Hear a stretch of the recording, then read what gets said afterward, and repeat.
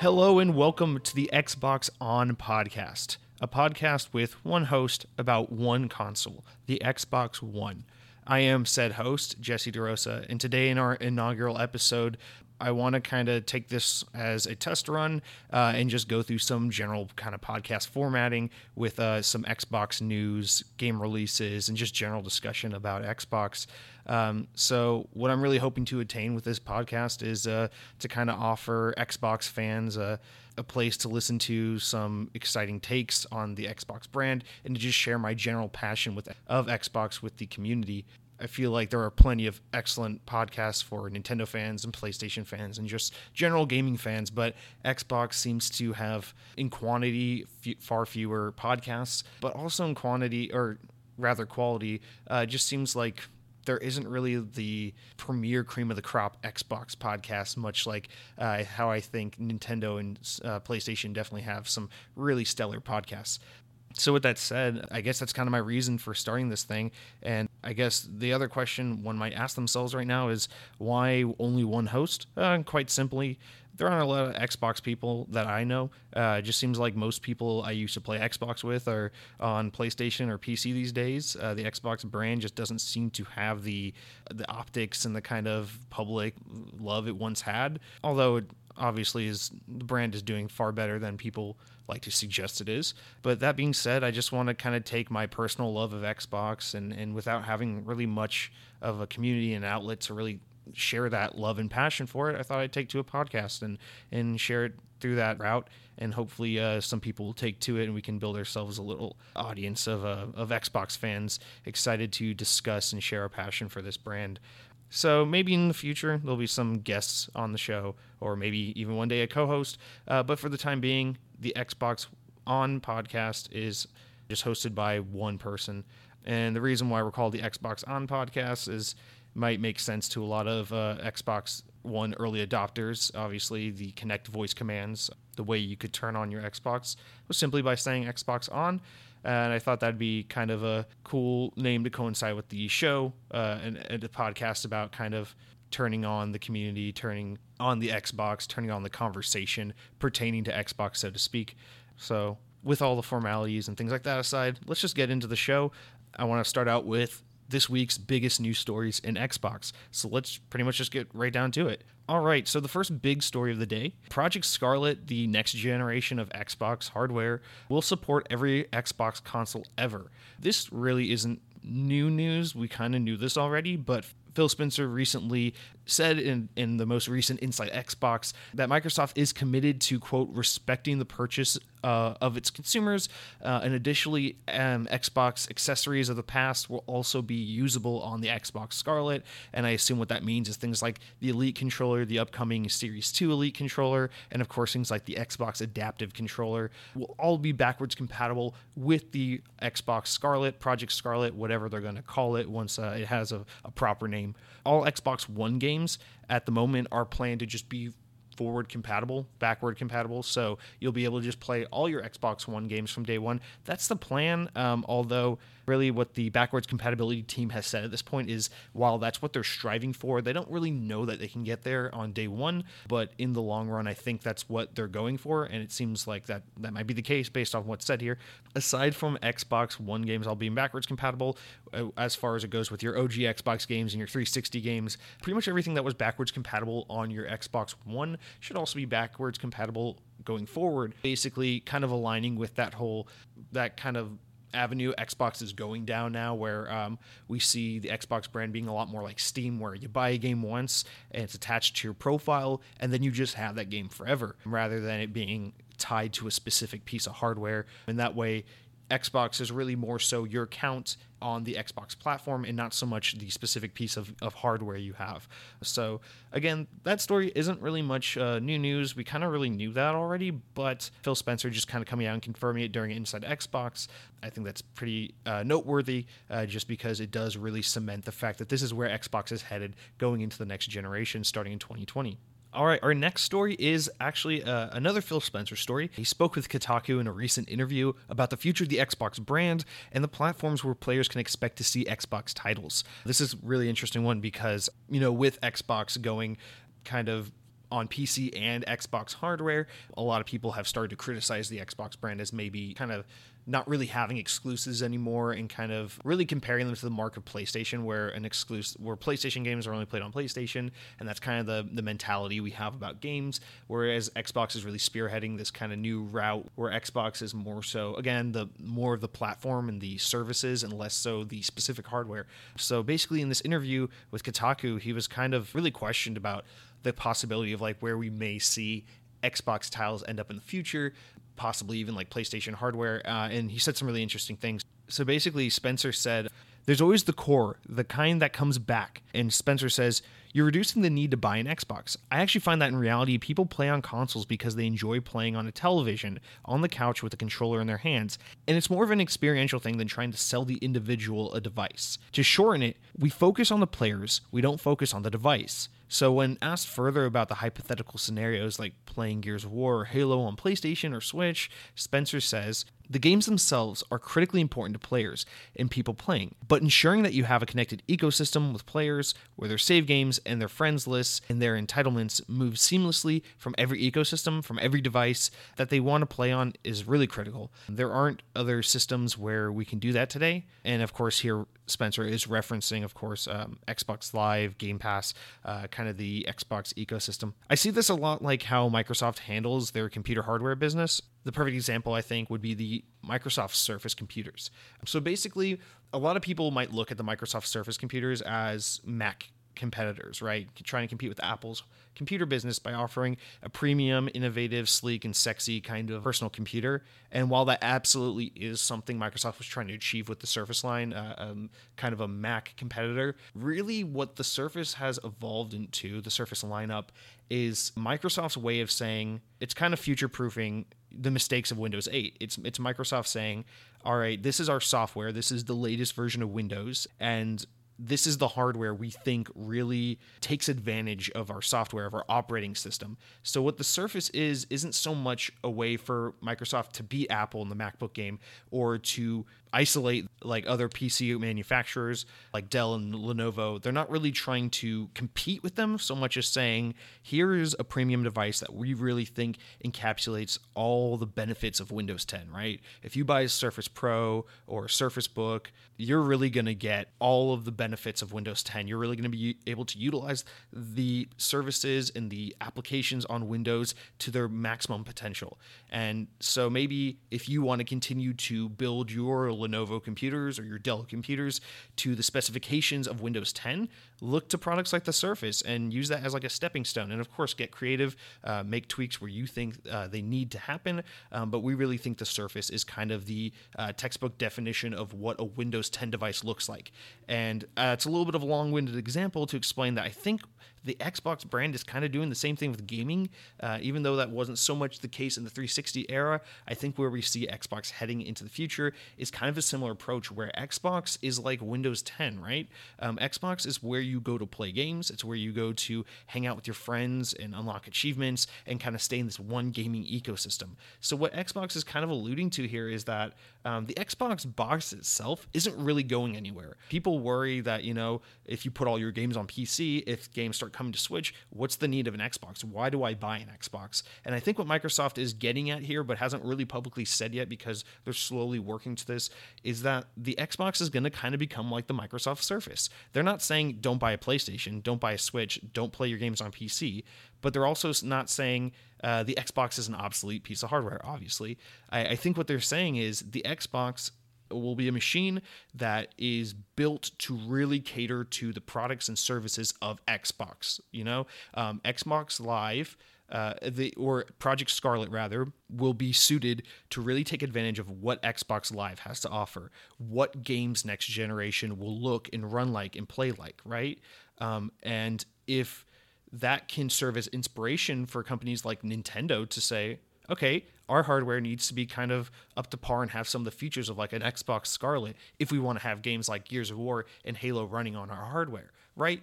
So obviously, in this generation, that's not really a possibility. The Switch can't run a game like Halo Infinite, obviously, but Xbox isn't totally denying the possibility of one day Xbox Live coming to Switch, which we are currently under the impression that that is what's happening in the future. So basically, one way we could look at this is Microsoft is basically saying, here is our products, our services. Here's what Xbox can do as a brand. And our Xbox hardware represents a product that can take full capability of what these services and products are. And then we're willing to allow you to put our games on your Nintendo Switch, your PlayStation 5, provided that the PlayStation 5 and the Nintendo Switch are capable of the features and functions of the Xbox products and services.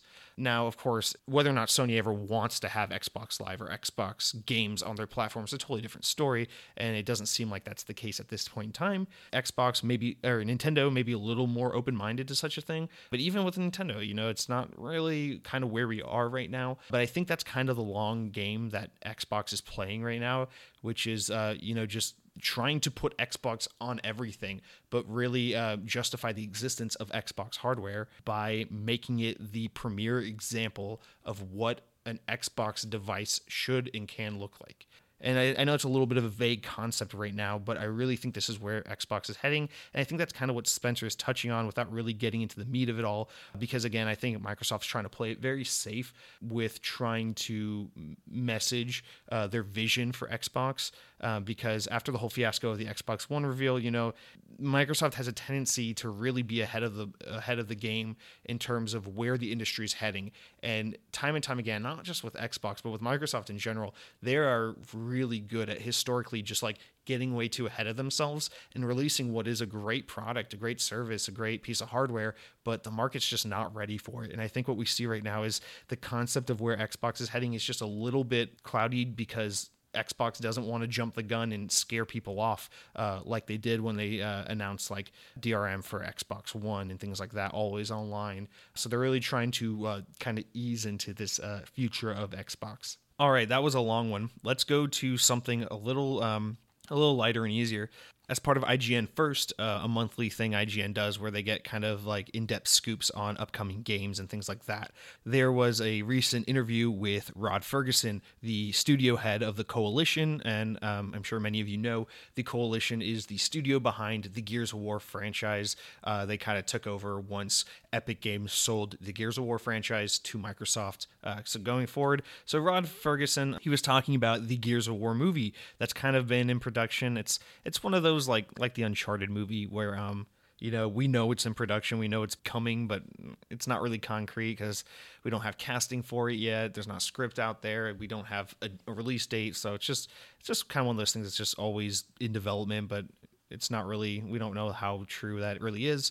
But anyway, Ferguson really took to this interview and said basically that he would want the Gears of War movie, or he wants the Gears of War movie to be kind of set in an alternate reality, and not like saying that he wants it to be like medieval fantasy or space fantasy, but I guess what he's saying is he doesn't want to stick too closely to the games. And his quote he gave really was, in order for a movie to be successful, it has to be a great movie first and a Gears movie second. Basically, the way that we sort of reconciled with this was we said, oh, the movie should be an alternate reality. It should not be dependent on the game story, nor should it influence the game story.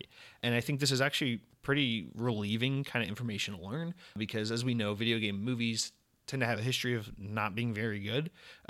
So if you're going to insist on doing something like making a Gears of War movie, that really is, in my opinion, kind of the way to approach it, is to say, okay, how do we make this a good movie while taking influence from the series without kind of pigeonholing it into being, a quote unquote Gears of War movie? Because then you run the risk of like the movie being really bad on account of, well, certain elements work fine in a video game, but they don't translate well to the silver screen. So I think really coming at it with that approach of let's make a really cool movie that is Gears of War, but not tied into the games, not make it so faithful to the games that it prevents the movie from really being what it can be. I think that's pretty promising. But again, I'm not really crazy about any video game movie ever. This sounds more promising for a Gears of War movie than trying to keep it as faithful as possible to the games. But of course, my personal opinion, I'd rather just never get any more of these video game movies because they almost always suck, or they're just unnecessary. I don't really think video games need to kind of prove themselves and extend their reach by becoming movies.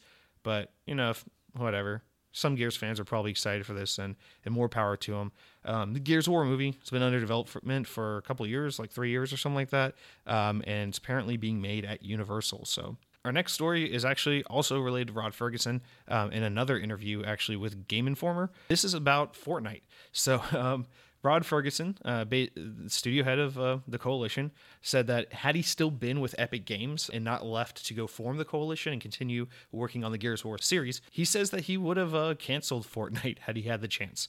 But what people have to remember is Fortnite, as we know it now, the massively successful Battle Royale game, the ultimate moneymaker that it is, really wasn't that when it came out. When it came out, it was Fortnite Save the World, which was more of the semi-campaign focused horde mode thing that it was, not really the Battle Royale that it turned into be. So, I mean, Fortnite it really evolved kind of on the fly once it was released. It was kind of from what I understand, it was in a little bit of a development hell. Epic had been working on it for quite a while. And yeah, just basically what Ferguson says is that when it was Fortnite Saves the World, that was the project that we had just had some challenges with. As a director of production at the time, the game would not have passed my bar for something that we should continue to keep. So anytime people look at me and go, do you feel bad? I'm like, no, you should feel really good, because the game you love, it's a worldwide sensation, would not exist if I had stayed at Epic.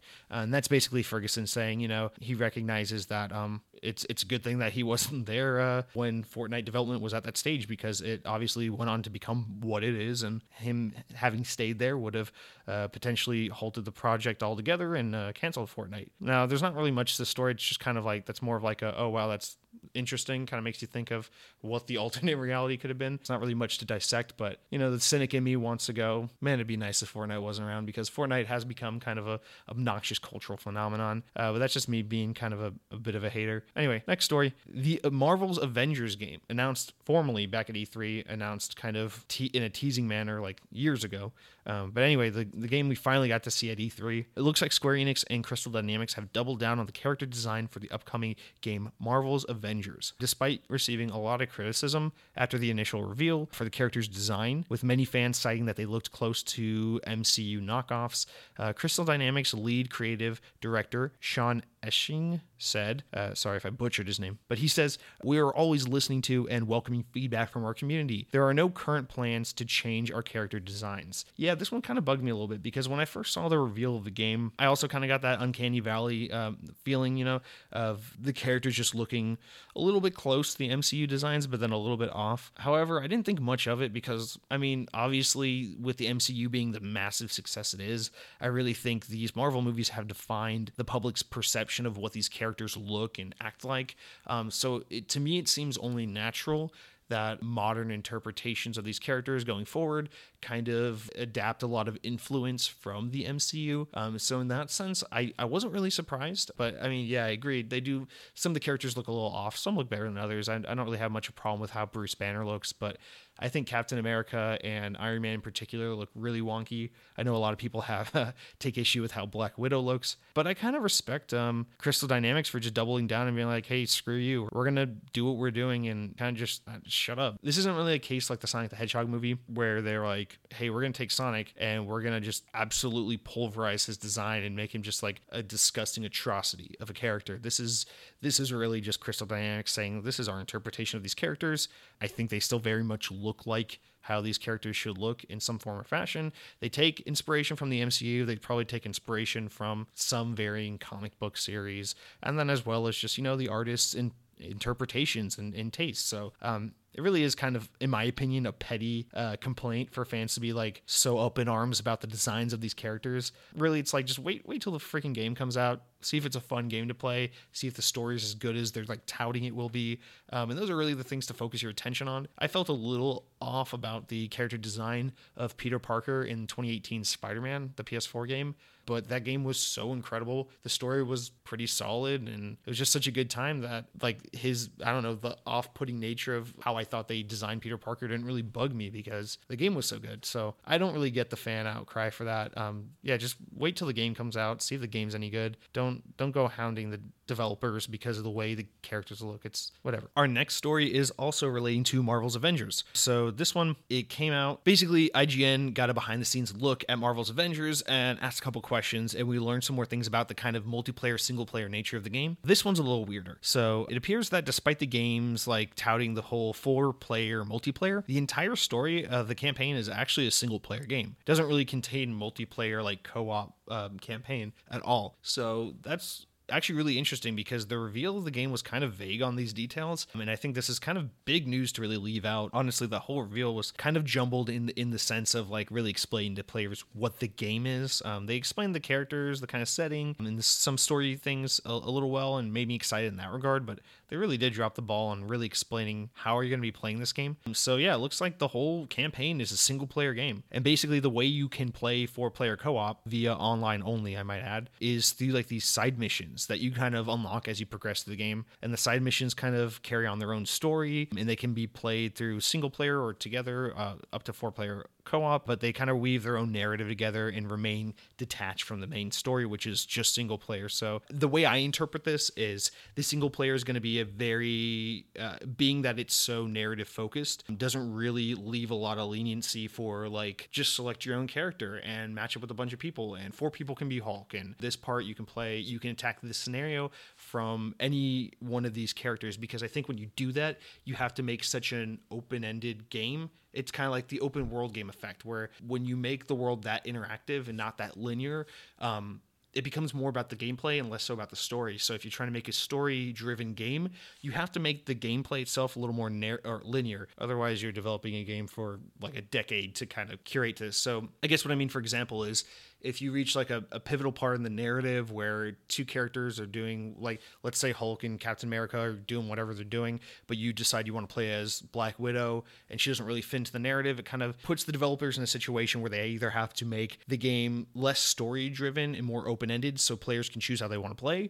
or they have to narrow down how the players can play so that they can keep the campaign a little more story driven. That's how I interpret it. And in my personal opinion, I kind of prefer that because I really enjoy narrative driven games. So it looks like the campaign will pretty much be like, depending on where you are in the story, depends on who you're playing as and what you're doing. But when it comes to these side missions where you can play multiplayer, I assume they'll be a lot less story focused. They'll be much lighter on story content, probably more akin to like a Destiny or something, where you just kind of play the character you want, you play the style you want, and you can play with people, and that way it adds the kind of best of both worlds, where you get the narrative linear kind of storytelling in the solo campaign, but then you also get more of the open-ended, like dicking off with your friends kind of multiplayer aspect when you're playing these side missions. So yeah, really my only thing about that is they kind of dropped the ball by not really being more transparent about how the game plays during the reveal. But to me, this is exciting. I'm not sure how other people are going to take that. I know a lot of people saw this as like kind of a Destiny like playing online with your friends, so it'd be interesting to see the kind of reaction audiences have to this news. All right, and our next story, last one relating to Marvel's Avengers, but yeah, we're going to continue on with Marvel's Avengers.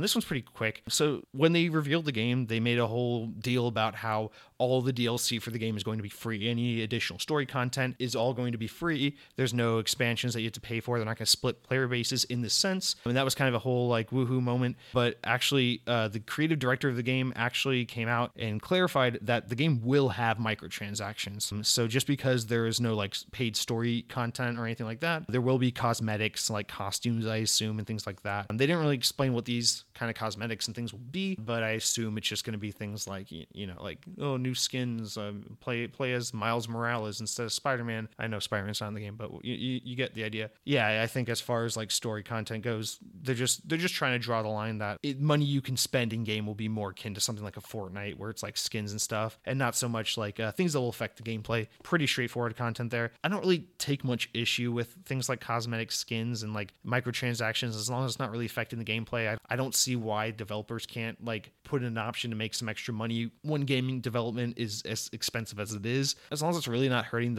the experience of the game, it doesn't really bother me, you know? For example, like I love Halo 5 to death. Rec packs don't bother me at all. They don't affect the gameplay really. And yeah, I mean, they're not like making you pay to like have good access to weapons and things like that in multiplayer. So yeah, it is what it is. A little clarification.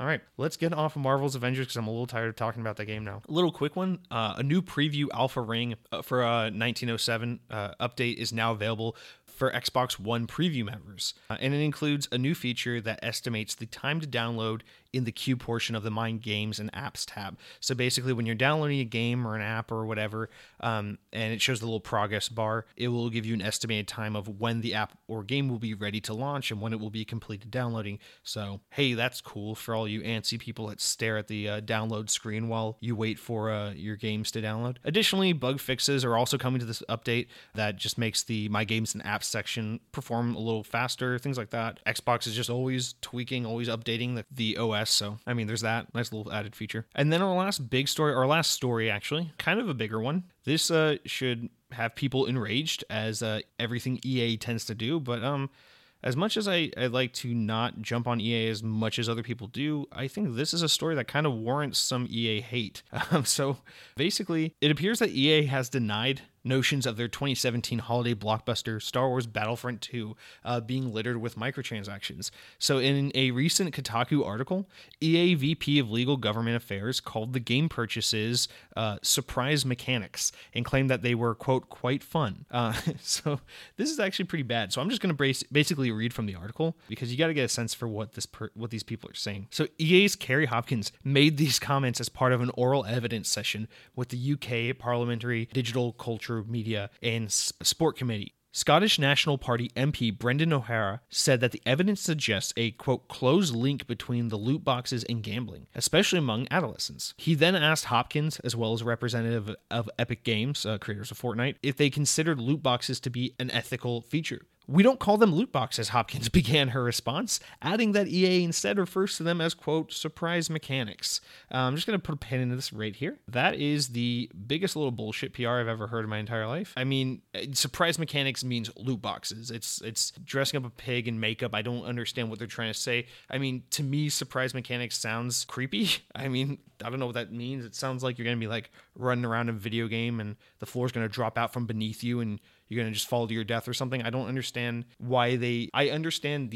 from a PR perspective, the need to kind of say we need to reposition how we talk about loot boxes to kind of remove the stigma from them. But surprise mechanics is not a great name.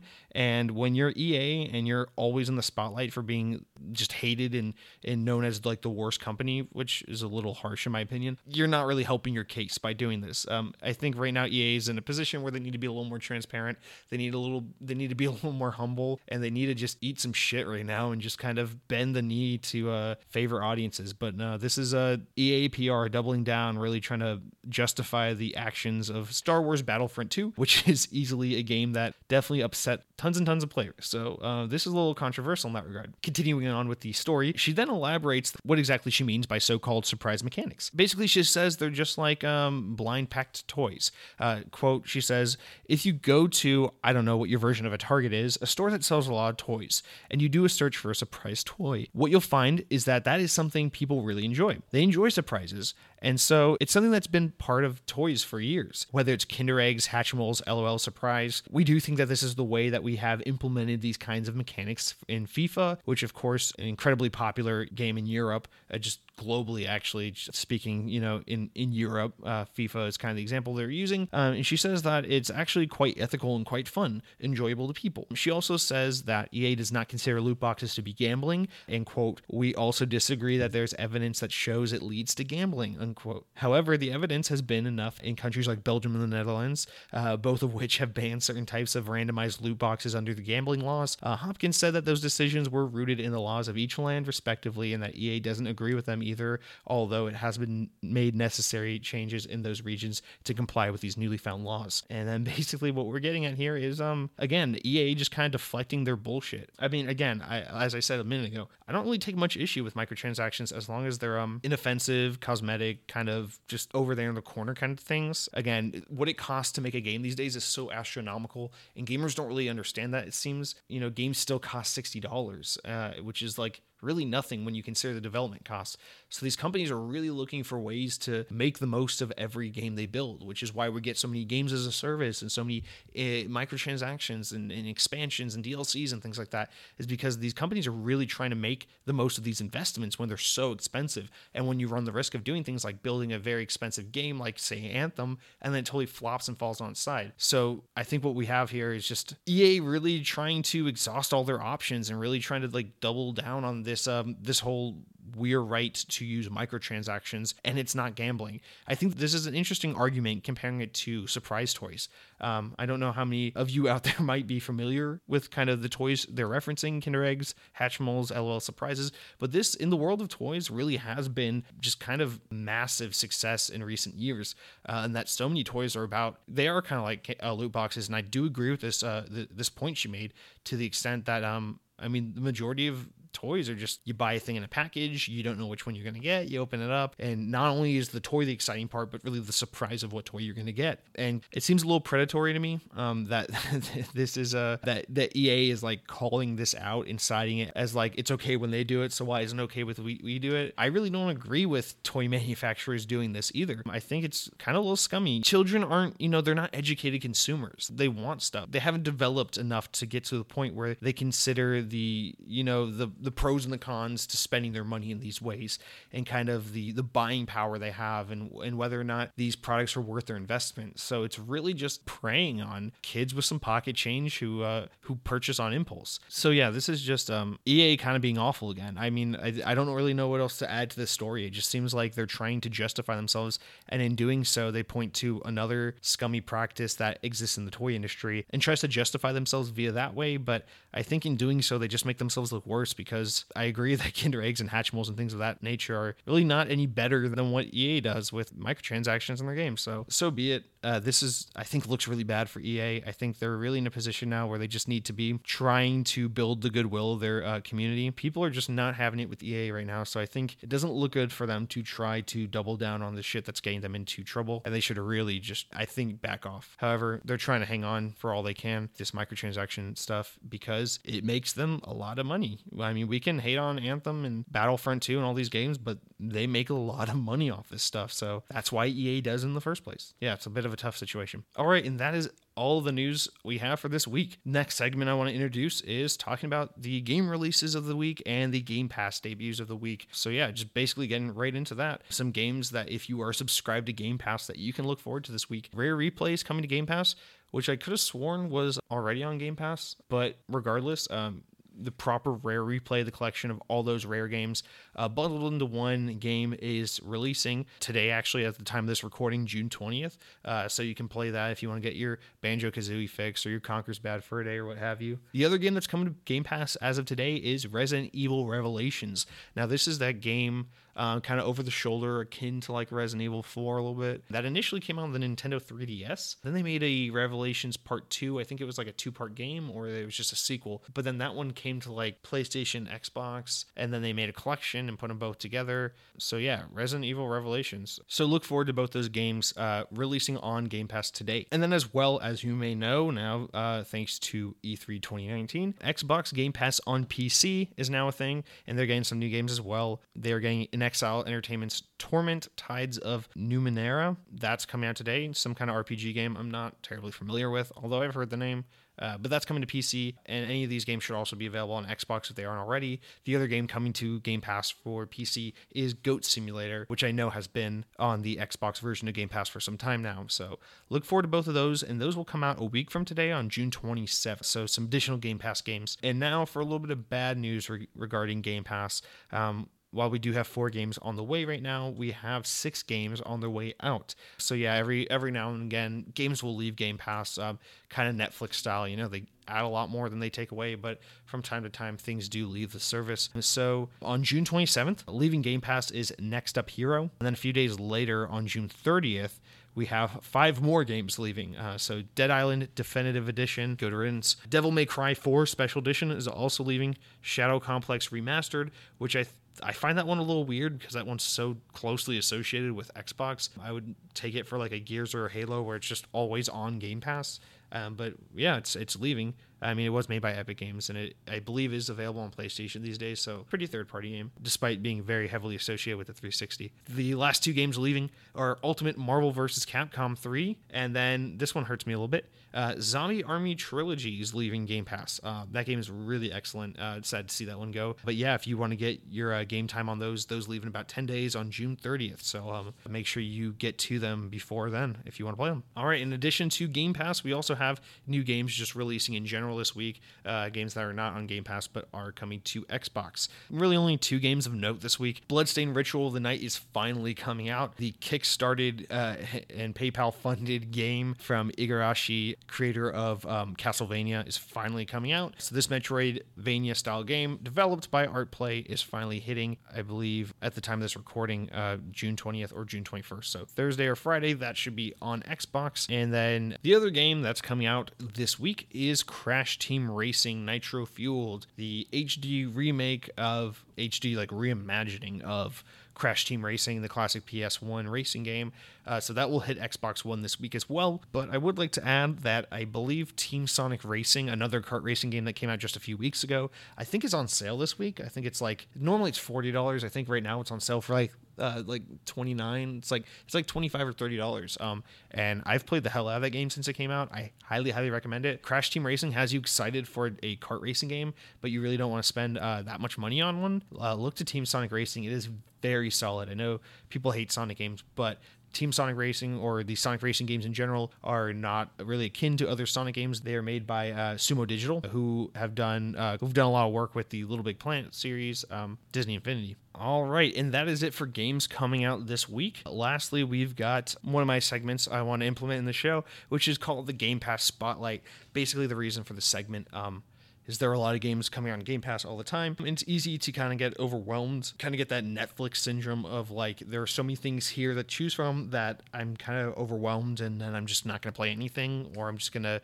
kind of rely on the same things over and over again. So to kind of help listeners to try some other games on the Game Pass library and kind of expand the reach a little bit, I decided that every week I'm going to pick a game from the Game Pass Spotlight to recommend playing to you, a game that I thought was pretty cool. It's definitely worth checking out. So today's Spotlight, I've already mentioned it actually, is the Zombie Army Trilogy game. This is one of the games that's leaving on June 30th, so definitely worth checking out in the next week plus before it goes. This game is excellent. It's made from Rebellion Developments, the guys that make the Sniper Elite games, and basically this is a spinoff of Sniper Elite if you've never played it. So it's built from that game, so the sniping, needless to say, is very good. The gun handling in general is fantastic in this game. It basically plays like a mix of like Left 4 Dead meets Call of Duty Zombies. It's more Left 4 Dead in the sense that it's like campaign driven, where you have like these tight campaigns that you play through, where you get to like checkpoints and make your way through the game. But then there's also an overarching narrative as well to accompany that. And then there's a horde mode that's a little more like horde mode in Left 4 Dead or Killing Floor or something like that. The game is played from the third person perspective, so it's not first person like a lot of those other zombie games, but this game is incredible. I really can't recommend it enough. I cannot stress to you how good this is. I believe it came out in early 2015, and it's just like a criminally underrated game. If you like shooter games, if you like zombie games, do not sleep on this. Zombie Army Trilogy, enjoy it for the last 10 days. It's on Game Pass. Honestly, it's worth buying once it leaves Game Pass. If not, honestly, it's that good of a game. So definitely recommend checking that out. All right, and with that, I think that is going to do it for our first episode of Xbox On Podcast. I appreciate you kind of bearing with me. I know some of the stories were a little long in the tooth, and pacing might have been a little jumbly, but it is my very first podcast episode of all time, and I think it went okay. So hoping if you listened to this long that you enjoyed it. And just to be clear, this is a weekly show. So one thing I really want to do with this podcast is make sure there is consistency, make sure that people that start listening to it know when they're going to get it. Very specifically, I want to have it out every single Thursday. My goal is to make sure listeners never have to wait for an episode longer than when I say they're going to be out, which is every Thursday. And I want them to just kind of get it built in that every Thursday, whether they want to listen to it or not, at that point, they'll always have this show to fall back on. I think consistency is really key with podcasting. As someone who consumes a lot of podcasts, it really aggravates me when podcasters are just kind of wishy-washy with their schedule. They'll be really good for a couple weeks and then just kind of disappear for a while, or release like every week for a while and then go to every 2 weeks and then go to once a month or something like that.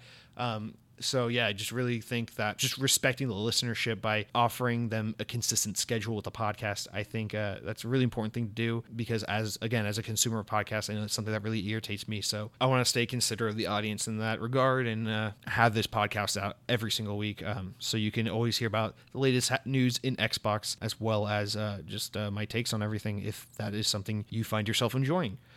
So with that, I'll just wrap things up here. Thank you so much for listening to the Xbox On podcast. If you want to follow me on anything else, I do a lot of YouTube work. We're at youtube.com/secondbestgaming.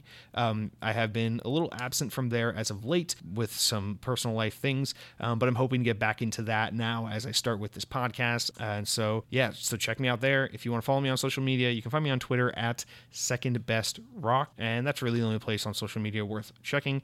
But other than that, thank you so much for listening, and I will be back next Thursday with episode 2 of Xbox On.